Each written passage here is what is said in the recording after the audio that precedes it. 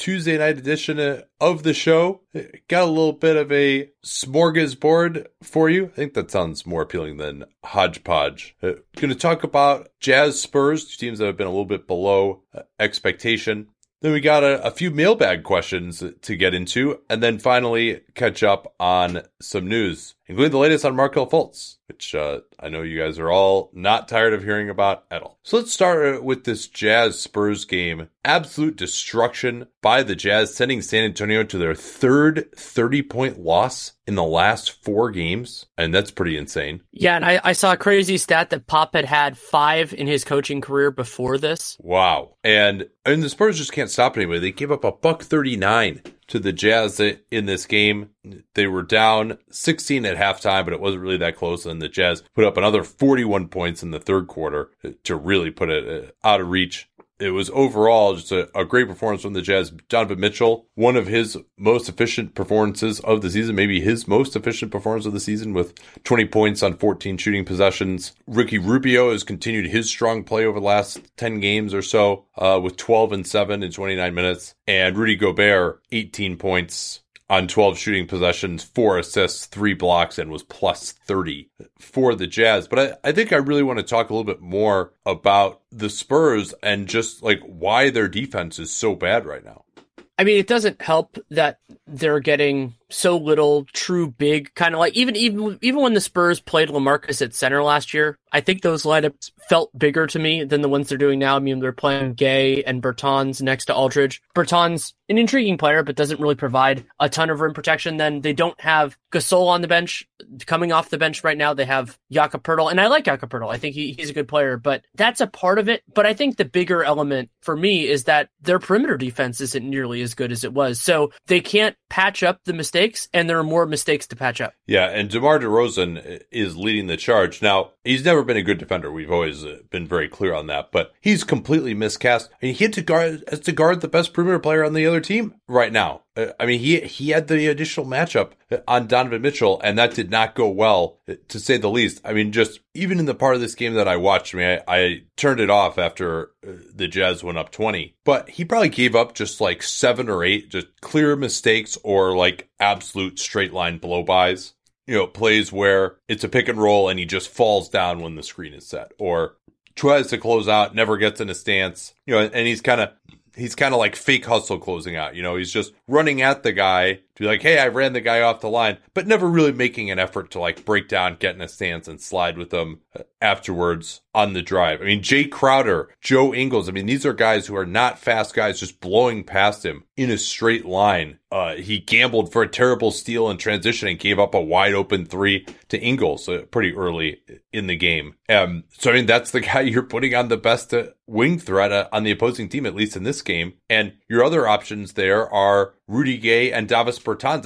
They played Gay actually on Derek Favors when the Jazz went to their starting lineup. And so they had Bertans trying to stick with Joe Ingles on pick and roll. I mean, Joe Ingles runs a ton of pick and rolls, and like that's Bertans, a converted power forward, is who you're expecting to like get over a screen in conventional pick and roll defense. I mean, it's so obvious that that's just not going to work at all. But they don't have really, I mean, what other personnel do they have at this? I mean, Dante Cunningham is a total cipher offensively, and he's even a converted power forward. He's not great at getting over screens himself. Yeah, and Pondexter's not ready. I don't know if he'll ever, be that guy again. There was that wonderful stretch when he was on the Pels before he got hurt the second to last time. And I was thinking at moments during this about what DeJounte Murray is going to help and what he's not going to be able to fix. Because I do think that he will make a major difference, assuming the Spurs, which they don't have to, if they keep things largely similar from a personnel perspective, he'll definitely, blunting the pointed spear will help. But you could throw him on Donovan Mitchell, but you can't throw him on more of the, 6'8" type guys. And if you have him doing that, then who in the world is guarding the other team's point guard? Yeah, he's definitely too skinny to guard some of those bigger threats. And, especially coming off the ACL tear, it's very rare that guys coming off an ACL tear shoot it well. He'd made some strides, but I think the chances of him being a passable 3-point shooter next year are pretty low. I mean, we talked about this on our Patreon mailbag. You can subscribe there at patreon.com/Duncan LaRue that, really no matter what happens this year, this team is probably going to be largely the same. You'd think that Pirtle and DeRozan and LaMarcus and Patty Mills, that these guys are still going to be around. And maybe the absence of Murray will give them an excuse, but it seemed like this was always going to be a 2-year experiment anyway. But if the Spurs don't make the playoffs, and, they're not out of it yet, I'm not willing to totally write them out of it yet. But as of now, 538 gives them a 2% chance of making the playoffs and projects them for 33 wins. That is really bad. They're projecting them for 12th in the Western Conference right now, tied with the Mavericks. That is really, really rough. And certainly having lost, having like a negative 80 point differential over their last 4 games probably doesn't help that too much. But good teams don't get blown out like this. And they don't have, this is their team. They don't have so many guys coming back. I mean, yeah, Gasol is out, but they're less injured than probably the average team is right now, frankly. I mean, when you compare them to the best that they can be this season, obviously Murray being out, we're just talking about what they're going to play like the rest of the season here. So I'll ask you a question. They had an offensive explosion in this game. Do you feel better about Utah's offense, or is this more just what happens when you play this iteration of the Spurs? Well, I do feel better about Utah's offense, but more just because they got Korver. I liked what they were doing with him. Most of the after timeout plays when he was in the game were for him. He had a ridiculous 4-point play. By the way, do you want to tell us about that one, the Bellinelli play with Korver's 3? That was just insane. God. The truly spectacular committing a foul on a 3-point shooter when you are already on the ground type of play. God. He tried to flop coming off the screen, and then he just managed to roll himself right underneath Korver as he was shooting. It was not good.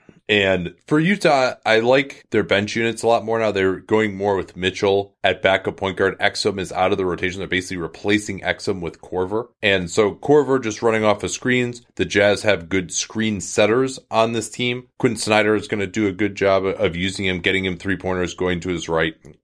So I do think that's going to help the offense. And then against second units, Korver, I don't want to call him a quality defender, but he's solid. He still, and we've talked about this before, that you can just by being in the right spot, even as one of the most unathletic guys in the league at this point, you can impact the other team's drives. Korver did that a couple of times in the second quarter where he stepped in off of guys who were pretty good shooters, like Bellinelli, who was guarding most of the time, and was able to force misses. So, no, I mean, this helps. Utah beating a team that they should beat at home. The schedule is now much easier for them going forward. They really haven't had any automatic wins. And so to take care of business like this is certainly encouraging. But it's really more about the trade and just the fact that I had faith in them to begin with.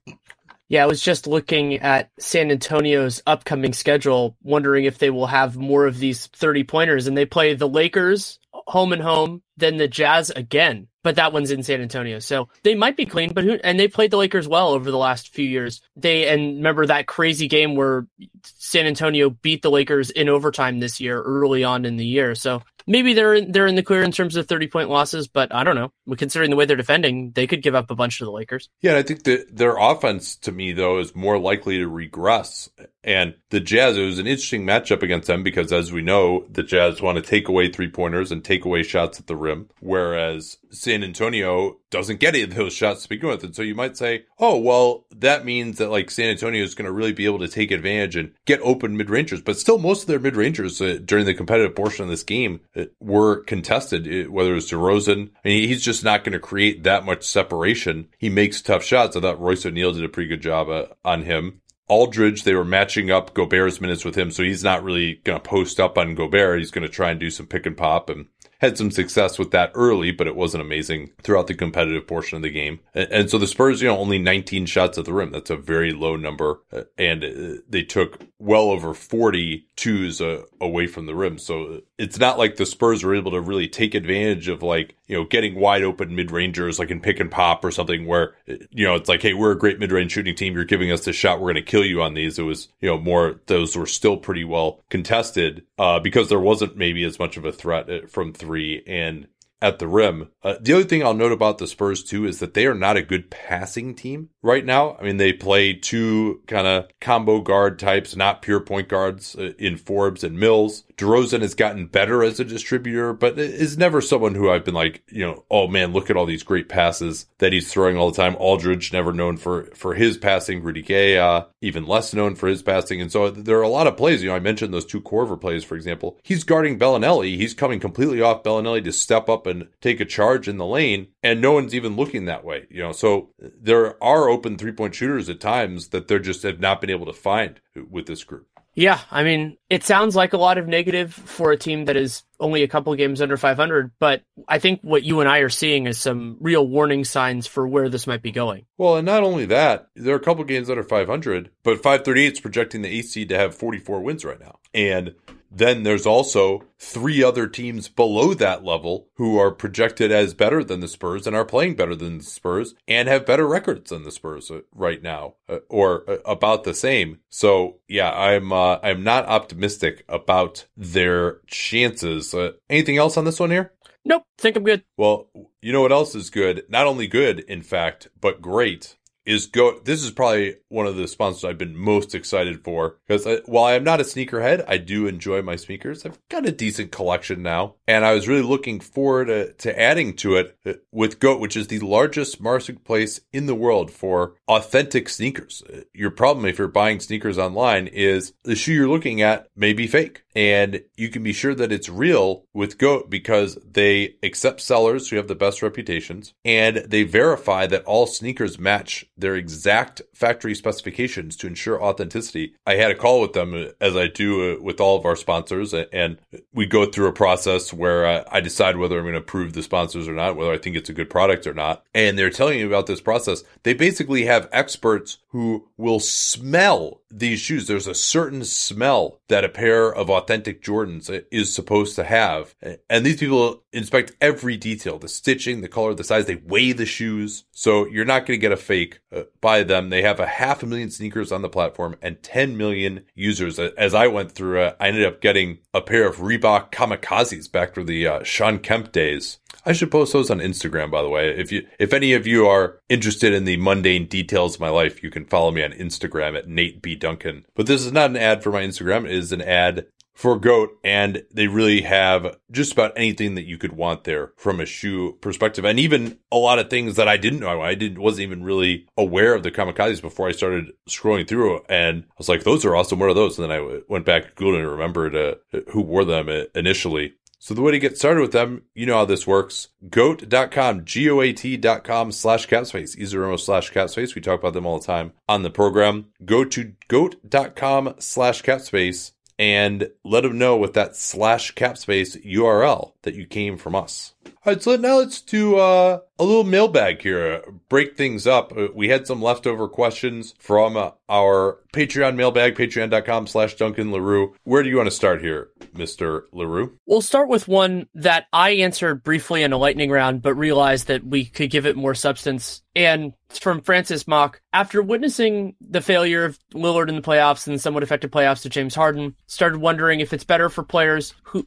to not rely as much on foul drawing because if you do that during the regular season, basically it's not going to hold over into the playoffs. And so I answered it solely on the mailbag, and I realized your answer on it would be good too. Yeah, I think there's something to it, but it depends on how it is necessarily that you're drawing fouls, and also whether you're drawing fouls out of just kind of tradecraft or you're drawing fouls because you're actually putting the defense in a compromising position. If you're talking about Shaq got fouled all the time, but he probably just got fouled even more in the playoffs, right? Like he was just so big and so huge, the only way to deal with him was to foul him. If you're talking about a Lou Williams, a guy who's commonly cited as falling off a little bit, who's very reliant on the free throw line. DeRozan, with his pump fake, he's very reliant on the free throw line. Harden is probably a better player than is a much better player than the aforementioned two guys, but and in terms of having a bunch of moves and having a big body and putting the defense in compromising positions, he does that. But a lot of it is also the tricks as well. The 3-shot fouls, the rip move, the Harden where he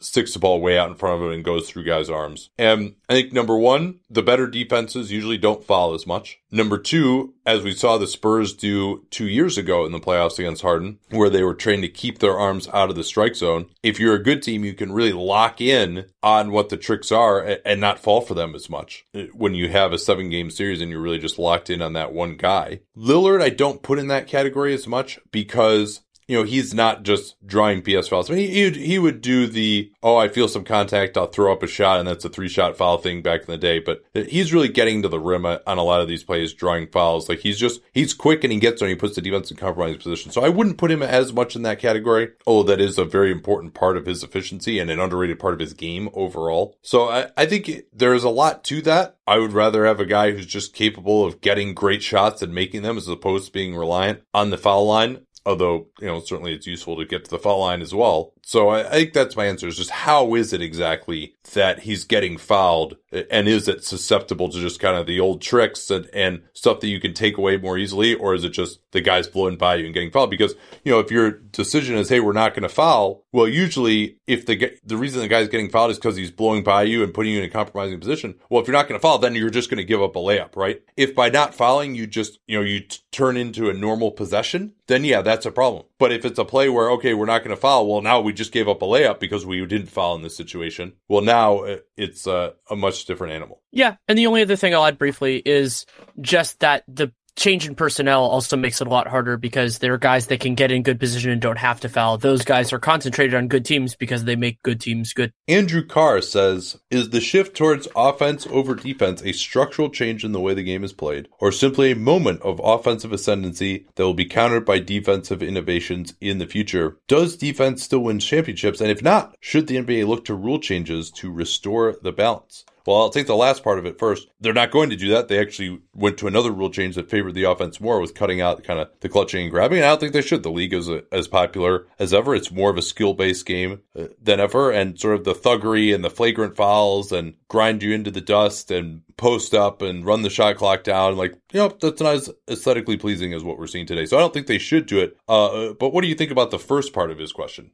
Yeah, it's interesting. I mean, Haberstroh and I talked about this on Real Jam Radio a few weeks ago, and I think that the biggest shift is not really there are structural ones in terms of the way the game is played just because shots are being valued differently, but I think a lot of it is about personnel, because now those guys that are defense only are being marginalized. I mean, you can see it all over the league, and I mean, a series that I consider a touchdown, maybe it's because I was around it more closely, but the way the Warriors defended Tony Allen in the later parts of that Memphis series in 2015, basically treating him as a non-factor, guarding him with Bogut so Bogut could be the help defender and all that, that's becoming more commonplace now. And so when you take those guys off the floor, you're getting better offensive players, but you're also getting worse defensive players. So the big issue in terms of the countering with defensive innovation, I think the big shortcoming there is just the supply of guys that are athletically versatile enough to switch, but also offensively capable enough to actually be on the floor. Now, could we, through player development and coaching and all of that over the next 10 years or so, get to a point where a larger proportion of basketball players at that height have those offensive skills and thus the defensive ones can survive? Yeah, I think it could be there, but it is going to take some time. And then the other thing is, just like anything else, there are so many incentives to innovate that we will see those, but there are incentives to innovate on offense too. So it's an arms race, and to me it feels like an arms race that at least for the near term, the offense is going to keep winning. Yeah, I think that was all really well said. And I've talked about this before, but I think really going back to zone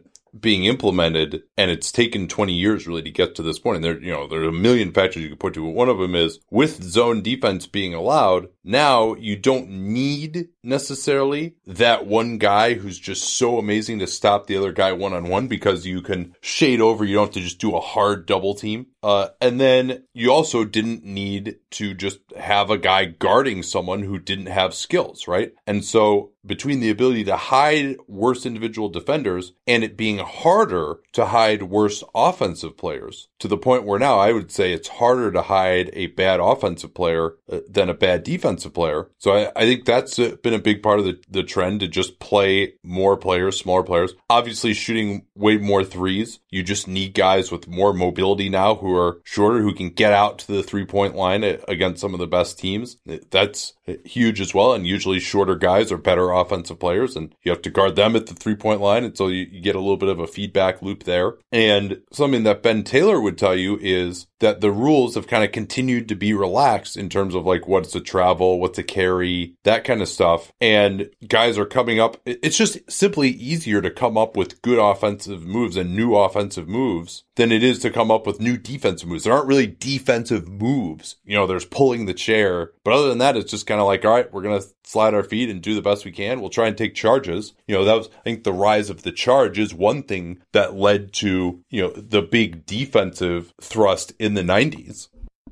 But there just isn't as much as you can do, as much to do defensively in terms of innovating. Schematically, maybe you can do more. I do think that there are more teams who should do that stuff, and there are some defensive innovations that are out there to be made, and maybe that's going to more zone. And I think teams will start trying more stuff just with this being such an offensive league at this point. But no, I think we're going to continue in that direction. And the idea, does defense still win championships? Well, we've talked about this, that every team that has won a championship, basically since LeBron went to Miami, has been an awesome offensive team, right? I mean, it used to be, you would have like the '08 Celtics who were, the number one defense, but 10th in offense, not unbelievable there.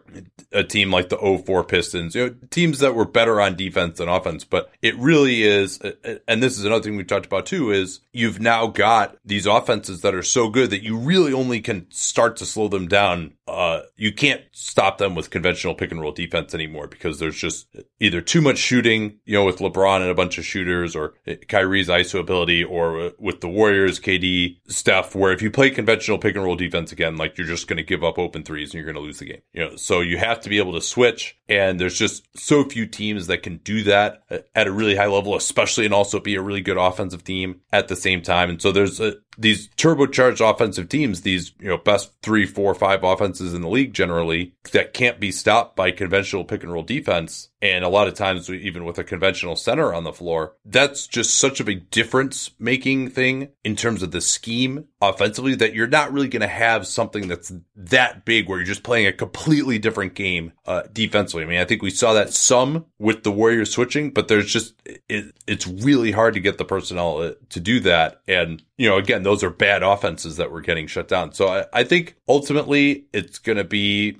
offense from here on out. And that moreover, just if you look at the best offensive teams, whether it's in terms of like RPM for their best players, or the best offensive teams, just how high they are above average compared to the best defensive teams, it's just more extreme. So no, I think all those things I said, I mean, I know that was a really long-winded answer. I probably said about 10 things there, but that's how many factors there are. And I do believe that we're just going to continue to see offense going forward here. One other point I want to make, which is along the lines of many of the things that you said, is maybe the analogy is to going back. I went to college during the era of fighting all the music pirators, and one of the challenges there was always that the anti-piracy forces had to always react to what the pirates did first. It's always a counterpunch, because that's just the way the business works. And I feel like in certain degrees, that's what it is defensively. The defense has to counter what the offense is doing, and thus the innovator will always have the advantage, because they can start working on something else while the other side is developing the counter. Oh, so I have a question for you, which is not an original question of mine. It was actually one we got during last week's NBA cast, which the NBA cast will return on Wednesday for Raptors Sixers, for those of you who want to watch the game with Nate and yours truly, as opposed to whoever's announcing it. And that question was something I hadn't really thought about, now that it doesn't factor as much into playoff seeding. But how many wins is it going to take to get the division crown in the Southeast? You told me that you had a question for me before recording. I was like, oh man, this is going to be like a really difficult one here. All right, so for those who have probably forgotten, because it is the least exciting division in the NBA probably at this point, the Southeast Division consists of the Hawks, Wizards, Hornets, Heat, and Magic. And as of now, I'm sure we can throw the Hawks out as being the best team there. Now, nobody else in that division is really atrocious. I think it'll be over 500. I mean, I think you'll just see between the Hornets, Wizards, Heat, and Magic, somebody's going to heat up enough, to get to like 43 or 44 wins. Even if none of them individually project to be above 500 right now, which is what 538 has. 40-42 is the best record among those 14. I will chime in that unfortunately, it doesn't look like, due to the teams that are really in the dregs, that we can have an opportunity for all 5 teams in the same division to miss the playoffs. I believe then, I don't even know what the rule is at that point currently in the league of, like, theoretically, if none of the 5 teams in the division are among the 8 best. It's possible for all. I've thankfully that the effective division winners, since they've minimized it now, is receded to the nether regions of my brain, and hopefully I will never have to recall it. But I do think I remember hearing that it's, if you do get into something that extreme, that at least one team from every division has to make the playoffs. But the idea of like raising the Southeast division, would that be the worst way to miss the playoffs? And then the next year, it's like the Hornets, like they're so sad, Zach, they would just raise the banner even if they miss the playoffs for the Southeast Division the next year. Oh God, yeah. Oh man, but I love that question. I mean, because there's a chance it's under 500. I don't expect it, as you said. There are 4 teams that are kind of in that mix, and variance will probably push one of them over if they're healthy, if they play well. And I don't know who it's going to be, but it'll probably be somebody. Well, you mentioned the Southeast Division, and some of those teams are not doing so hot financially. In the tax, near the tax, the Wizards, the Heat, not that good teams. But unfortunately, they cannot get more salary cap space through Lending Club. Fortunately, you can, whether it's unexpected repairs, medical expenses, credit card debt. A little money can make a big difference. You can get it at lendingclub.com. They give you access to low rates on loans of up to $40,000 for almost any purpose. It's a lot easier than going to a bank for sure, and it offers lower rates than high-interest credit cards. Go to lendingclub.com, enter the amount you need, and you see in minutes if you're approved. You pick the offer that's right for you, and the money can be in your account just days later. They've been at it now for more than 10 years, helping millions of people with over $31 billion in loans. So take charge of your finances today with Lending Club. Go to lendingclub.com/capspace to check your rate for free. It won't impact your credit score to simply check your rate. That's lendingclub.com/capspace. Once again, lendingclub.com/capspace. All loans made by WebBank, member FDIC, equal housing lender. All right, let's start now with the news that Markelle Fultz finally has a diagnosis, at least this year. You'll recall it was a scapular muscle imbalance. Last year, the new diagnosis after meeting with a number of specialists is an ailment normally seen among pitchers in baseball, neurogenic thoracic outlet syndrome. And I'll do my best to explain it. InStreetClothes.com, Jeff Stott's great site, has a much more thorough breakdown. But the thoracic outlet region is formed by the first rib, the collarbone, and the muscles around there. And so basically it's kind of a small tunnel through which arteries and veins and nerves run. And so because it's so small, there's a potential for impingement of the nerves there. And that is apparently what Fultz has been diagnosed with. And some of the symptoms can be weakened grip strength, headaches, fatigue of the arm, and even if it's been going on for a while, muscle atrophy and diminished fine motor skills. So the prescription is 3 to 6 weeks of physical therapy. He's going to try to avoid surgery. He's going to go out to LA for that. And hopefully he can avoid surgery because from the ones that I've read about in baseball, that actually involves taking out the first rib surgically, which who would have known? You don't need your first rib. And that, I assume, would leave him out for the year if he does have that surgery. So I'm a little more hopeful about his situation than I used to be. I mean, there's always the whispers that, oh, it's all in his head and stuff. And so to actually get some kind of a diagnosis is reasonable. And, you certainly always wanted to believe that he was feeling pain and that there were issues. The team seemed like they had kind of stopped making excuses for him finally at this latest juncture where he left the team. But I don't know, Danny, what are your thoughts on this? I've rambled for a while here. So Jeff's piece is very good, but the one that I actually got the most out of was a piece that Derek Bodner linked to, and it's on my Twitter as well, from The Athletic, because there are 4 pitchers in the Padres system who have all had different versions of TOS issues. And what made me feel more comfortable about this situation for Fultz is that the way that they described their issues were really paralleled it, of where the people thought it was the shoulder. They went through all these procedures. They thought it was going to fix the problem. It didn't fix the problem. And that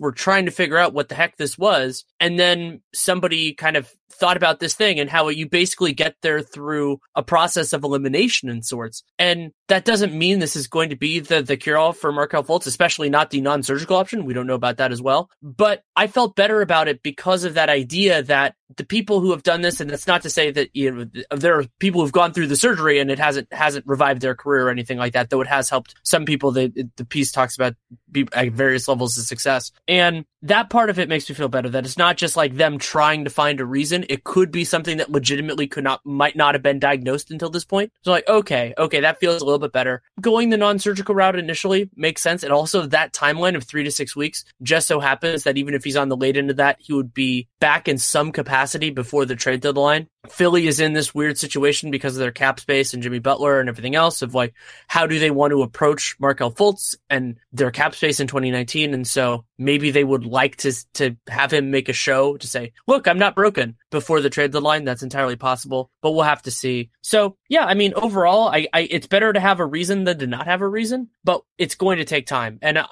I always thought it was going to take time, but I just loved Markelle Fultz. I mean, we saw him at the Hoop Summit, all that kind of stuff. Like, if there's any chance that guy comes back, I'm just going to be so excited for it because he was awesome. Yeah, and by all accounts, a really good kid. His teammates like him, and there was some suggestions in some early reporting, I think it was by Woj, that his teammates are growing a little bit more concerned about him just even off the court as well. But I mean, if you could think about it, where hey, you're having this pain and you just don't know why, and people are calling you mentally weak, I mean, that's obviously got to wear on you. And certainly some of the reporting, that came out with The Athletic, theathletic.com/capspace, of how, Drew Hanlon had this falling out because like Fultz's mom was yelling at him and stuff, and all the stuff with his trainer and his agent and kind of not being on the same page and blah, blah. Like, that's all troubling.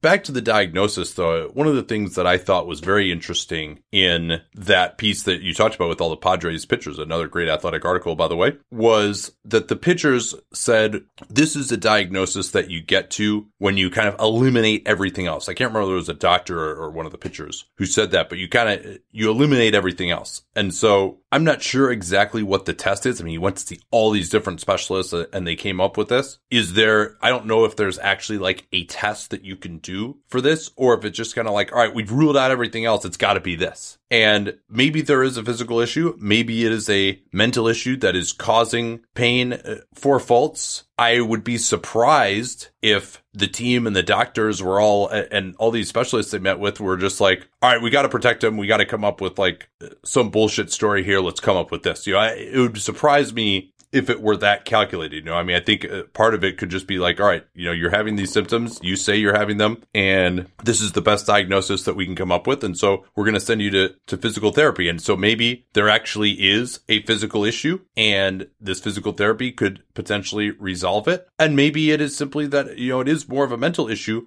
but having Fultz himself believe that there is a physical issue and that it could be resolved by doing this physical therapy could help him get over it from a mental standpoint as well. I mean, we know how strong the mind can be sometimes. I certainly hope that it's just purely a physical issue. And do I think like now everything's going to be okay? No, but I do think that actually getting a diagnosis here is positive news because so much of this had been utterly unexplained. At least having something that seems like it could be an explanation is progress to me. While we're on the Sixers, Wilson Chandler missed their most recent game, but he will return on Wednesday, which is great because we're doing that game against the Raptors for the NBA cast. And so having Chandler out there, they need all the depth they can muster at this point. So excited about that. I would say the next most important piece of news, mostly because it has made the team completely unwatchable, is Devin Booker. So Devin Booker re-injured his hamstring.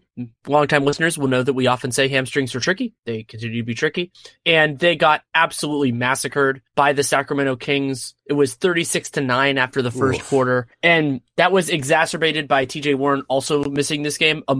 This is one of the last 3 that he's missed with an ankle issue. So the Suns are they're in a bad way right now. And I mean, you're getting to the point where even if, like, we've talked about how they played a lot better when they've been healthy, you know, they're kind of figuring out some of their lineup foibles and all that kind of stuff. But the writing is pretty much on the wall at this point. That doesn't mean you have to, like, start tanking right now. No, absolutely not. But they're the only team in the West that's just a mile out of it right now. Yeah, and the Miles Bridges positive plus minus train, now that he's been in the starting lineup and they've started having some blowout losses again, it is falling apart a little bit. And I mean, they only lost by 17, but they outscored Sacramento by 15 in the fourth quarter in extended garbage time. And Booker with the statement that he's probably going to miss more games than he did the first time. You know, I think he was really trying hard to get back because their season was going off the rails. But now with the season not only off the rails, but down the side of the bridge and the train is in the gorge and on fire, there's no reason whatsoever to rush Booker back at this point, other than for those who want to watch Suns games, which we don't want to, but we probably will have to still going forward here. Sacramento in that game, Marvin Bagley missed his second straight with back spasms, but that's 2 straight wins now for the Kings. Without him, we talked in San Antonio about how Pau Gasol had that stress fracture, which was initially, you know, I'm probably going to say misdiagnosed. They were bringing him back into on-court activity, and then he still had more pain, and he got a second opinion. You would hope that the first opinion would discover something like that. Dwight Howard, we mentioned that he's going to have surgery in the L4, L5 region of his lumbar spine that was causing that piriformis injury. He's going to miss 2 to 3 months, probably, it's looking like. And then in Toronto, Norm Powell, you remember he had that shoulder injury. He should be back in about a week's time or so. It was not really in the rotation before that, but he'll give him some more depth as well. He'll be competing with CJ Miles for some of those backup wing minutes. What else we got here? Disappointing news out of Oklahoma City. Andre Robertson, this happened shortly after we recorded our last episode last week. He felt discomfort after landing on a move during his workout and had an avulsion fracture in his left leg. So he will be reevaluated in another 6 weeks. The Thunder are doing very well defensively and overall without him, but Robertson is still an important part of their best case scenarios to me. And at the time, it was exacerbated because Terrence Ferguson and Hamidou Diallo were both still out with their ankle sprains. Terrence Ferguson has since returned to action. Both of those guys are available. Again, Diallo still has not played in a game after his leg injury. Both those actually occurred against the Warriors within, I think, like a quarter of each other. For Robertson, this is now the third setback that he has had. You'll recall he had to have another surgery back in, I think it was June. Then there was a surgery at the start of the season. And then this now avulsion fracture. The avulsion fracture, for those who don't remember, is where a little piece of bone that's attached to a ligament detaches from the rest of the bone. So it's kind of more similar to a mild ligament injury. So it's when you see fracture, like, oh man, that's a big injury. You know, it shouldn't be too bad, but I mean, you know, things don't seem to be right in that left knee, and he just continues to have setbacks. And it's getting to the point now for me where, you know, I'd say it's even money he doesn't even play this season, or if he does, that he's not going to be that effective. And I mean, you can only imagine how bad his offense is going to be now after missing all this time and maybe not having quite the same athleticism as he returns. We can move to the Warriors. We talked a little bit about Damian Jones, that he will undergo surgery. He tore his left pectoral in the game against the Detroit Pistons, and it's an uncommon injury for NBA players, but he has actually gone through it before. Jones tore his right pectoral in the pre-draft process, and that basically kept him out for his rookie year. He played a little bit with the G League affiliate, but never played with the big club. And this might have some ripple effects with the team. We don't really know. At this moment, it looks like Kerr is pretty comfortable going with Looney and Jordan Bell, really splitting up the center minutes between the two of them. And then when DeMarcus Cousins gets back, he can get that. They could go for a stopgap center. There are a couple different ways. They still have an open roster spot. They could do so. Maybe this changes Cousins' timeline a little bit. Probably not. And then the other injury stuff for them, Alfonso McKinney should be back pretty soon. Cousins is ramping up his activity and will fully take place in practices. And Draymond is out for the entire rest of the road trip, so he could return. Minnesota, they play the first game when they're back home is on Monday, so about a week from now, but we don't know anything specific then. Yeah, McKinney slated to return as of now on Wednesday night against the Cavaliers. Sam Amick also wrote a nice piece, theathletic.com/capspace, that the Warriors had a viral meningitis scare in March of last season as they were really going through that Steph injury and all the other stuff. That there was a staffer who had meningitis. If you're interested on that, recommend reading the piece, because this was what David West Cryptic's comments after the finals related to. And Sam, with much trying, going by many reporters to try and figure out what that meant, and speculation he actually answered the question. So that was pretty impressive there. For Denver, sounds like Will Barton will return sometime in the next couple of weeks. He's going to get reevaluated. This week, he started doing some stuff at practice, but the Raps did leave, the Nuggets did lose Gary Harris in the Raptors game with that right groin issue. He's already been ruled out of their next game. He was supposed to get an MRI today. I have not seen the specific results of that, but with him already ruled out so quickly from their next game, you have to imagine that it's going to be some time on the shelf for him. I mean, at least a week or so, if not more. What else we got here on the Nugs? Isaiah Thomas is targeting a mid-December return. They've gotten surprisingly effective minutes from Monty Morris so far, but Isaiah Thomas, we'll see what he brings. But another capable player that can go into the mix is exciting. Dallas got Luka Doncic and Maxi Kleber back. Those guys were both out of their win against the Clippers, but they were back in their win over the Portland Trailblazers on Tuesday night. According to Joe Varden, Kevin Love is targeting a mid-January return. I'm not saying this is the reason for it, but a mid-January return would be logical for a player who the team wanted to rehabilitate his trade value before the deadline. Yeah, I mean, but with the deadline being earlier this year, if he has any kind of a setback or if he doesn't look great right away, I mean, that's it's kind of pushing it there if they do want to, in fact, prove that he's healthy before the trade deadline. Also in Cleveland, Sam Dekker has been out for over 4 weeks now with an ankle sprain. I haven't heard anything specific on when he's coming back. His timeline was 2 to 4 weeks. That's why it's kind of significant that, usually I'll put something like that in there. I probably should have put more of a note that basically when a guy has been out for longer than his timeline, that kind of makes you raise the eyebrows a little bit. This is, of course, speculation like this by people like me is why teams don't like to release timelines. And one that could end up being important, Marvin Williams is missing at least 3 games with a shoulder issue. I mentioned because at that point, all that had happened is he left that game with in a sling. This was on the 15 and 60 that we did. And so now he's going to miss some time. They don't have any cogent replacements there. Yeah. And it looks like Kemba Walker is not going to miss time with an ankle sprain, but there are always risks involved with that. It might be him toughing through it and we might see some results. And he went 5 for 16 in that loss. So could have even seen it in that game. Yeah, Cody Zeller did practice on Tuesday. He should return with that rib issue. And for Williams, no indication that it's serious. It's being called a strain as of now. So, I don't think he's going to miss extended time, but they, of course, desperately need him. In Brooklyn, Joe Harris has now missed 3 straight with adductor tightness, which is basically a groin strain, I'm guessing. But they are kind of missing him. I mean, they're playing him at the 3 and 4. I mean, he really, in their offense, plays as almost more of a 4. He'll set screens for guys, pop out. He's playing mostly a stretch 4 type of role. Atlanta is going to lose Taurean Prince for at least 3 weeks with an ankle injury. And Atlanta, given their tanktastic season and just the overall bent of the organization, they're going to be extremely conservative, you would imagine, bringing him back. And they are not exactly overflowing with NBA quality wing players in Atlanta. Should mean some more times for Tyler Dorsey. Vince Carter, maybe they'll play him more at the 3. Maybe we'll see some more Jeremy Lin at the 2 even. Kent Bazemore could get back into the starting lineup. He actually had been demoted and they're starting Kevin Huerter.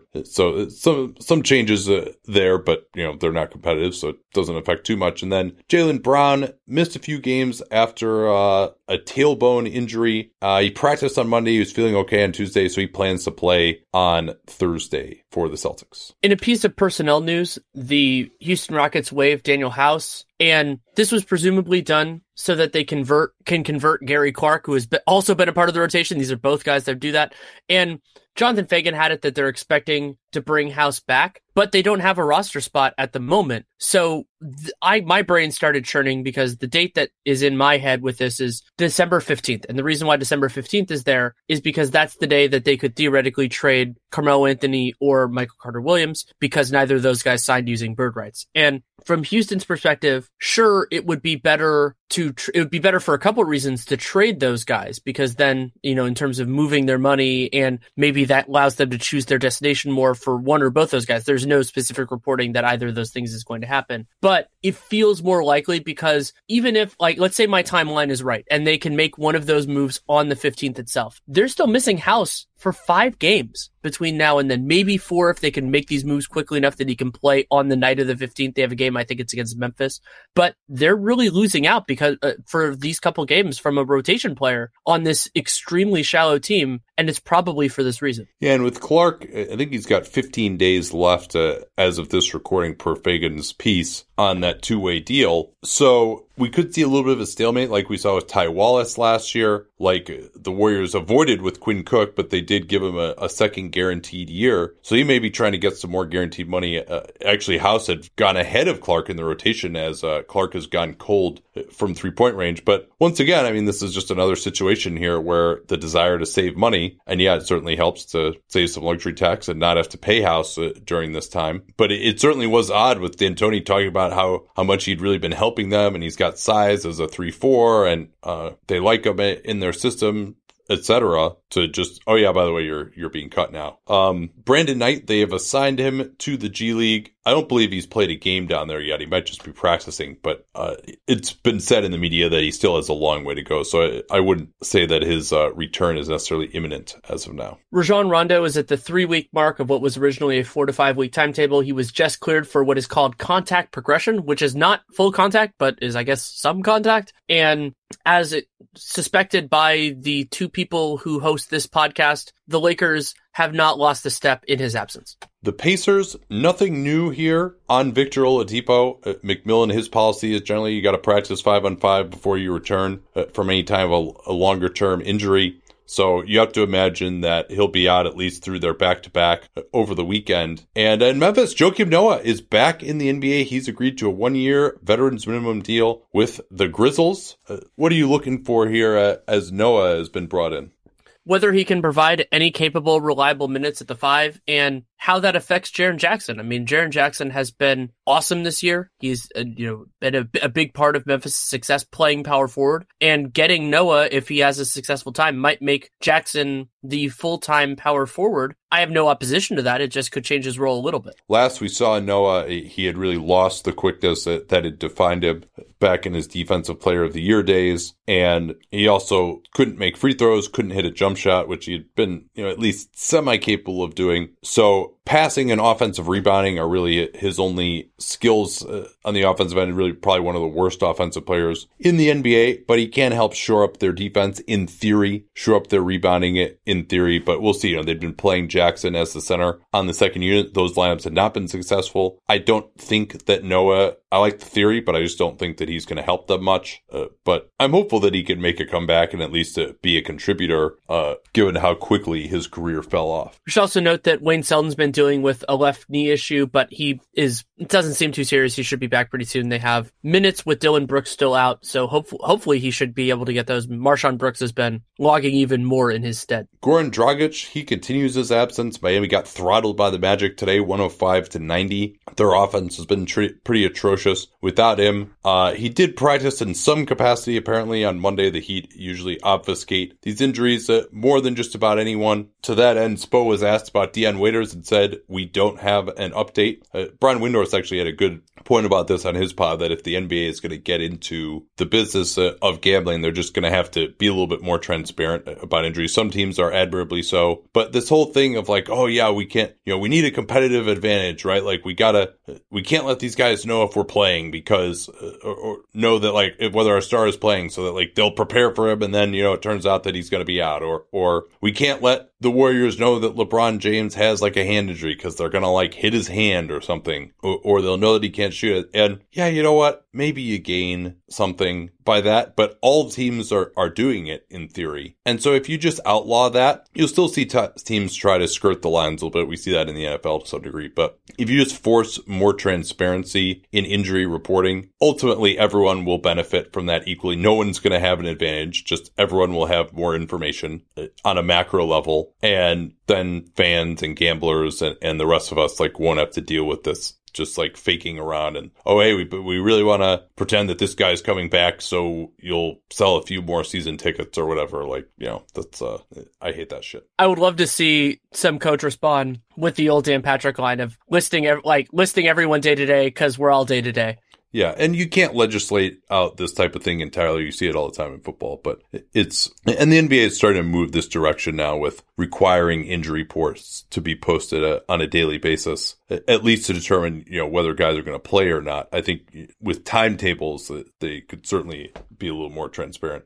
In Milwaukee, Ersan Ilyasova is in the concussion protocol. He's unlikely for Wednesday against Detroit. I actually am going to be very interested in that game to see if the Pistons, with the great job that they've been doing running teams off the three-point line, can do that with the Bucks, who are up there among the league leaders in three-point attempts. And then also, Giannis, are they going to put him on Blake Griffin? We've seen most teams just doubling Blake Griffin, and the Pistons can't make him pay. But are the Bucks going to say, hey, no, we think Giannis can just stop Blake Griffin, or are they going to try and guard him with someone else? There isn't really a logical candidate. So I think that's actually two pretty interesting teams to match up with one another. Another interesting matchup on Wednesday gets more compelling if Nikola Mirotic was a late scratch against the Clippers in a game that New Orleans lost. He is listed as questionable for their game Wednesday against Dallas. That might just be, when a player misses a game due to an illness that you're just being cautious. I don't know, but New Orleans really needs him because of the effects that it has on the rest of the rotation. They are not a deep team, especially not right now. And his absence was noted in that game in Orlando, the team that dispatched Miami tonight. They did so with the support of Aaron Gordon, who had missed a couple of games with a back issue on the West Coast trip. He played 35 minutes, put up 20 points and 13 rebounds, so he's back. And finally, Trey Burke suffered a sprained knee over the weekend. It is deemed a mild MCL. Sounds like a grade 1 MCL. That's usually a 2-week injury or so, and that's what Steph Curry famously had back in the 2016 playoffs, if you need an analog. So you'd imagine it's probably a 2-weeker, but he's supposed to be reevaluated this weekend at the 1-week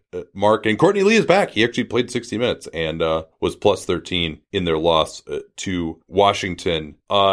Tell everyone about your pod with Matt Moore, who, of course, is one of our mutual favorites.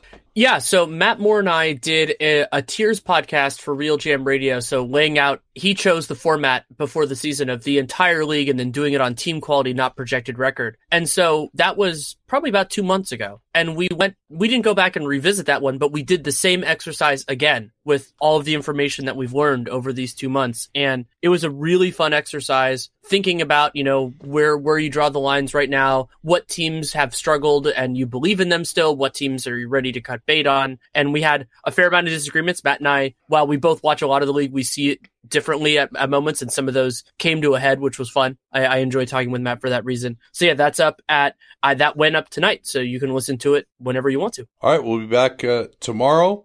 Going to finish up our awards, just with some of more of our funky awards, surprise team, trends that we're interested in, and going to be tracking most disappointing team and player, game, dunk of the month, all that stuff. So we'll be back with that tomorrow. Till then.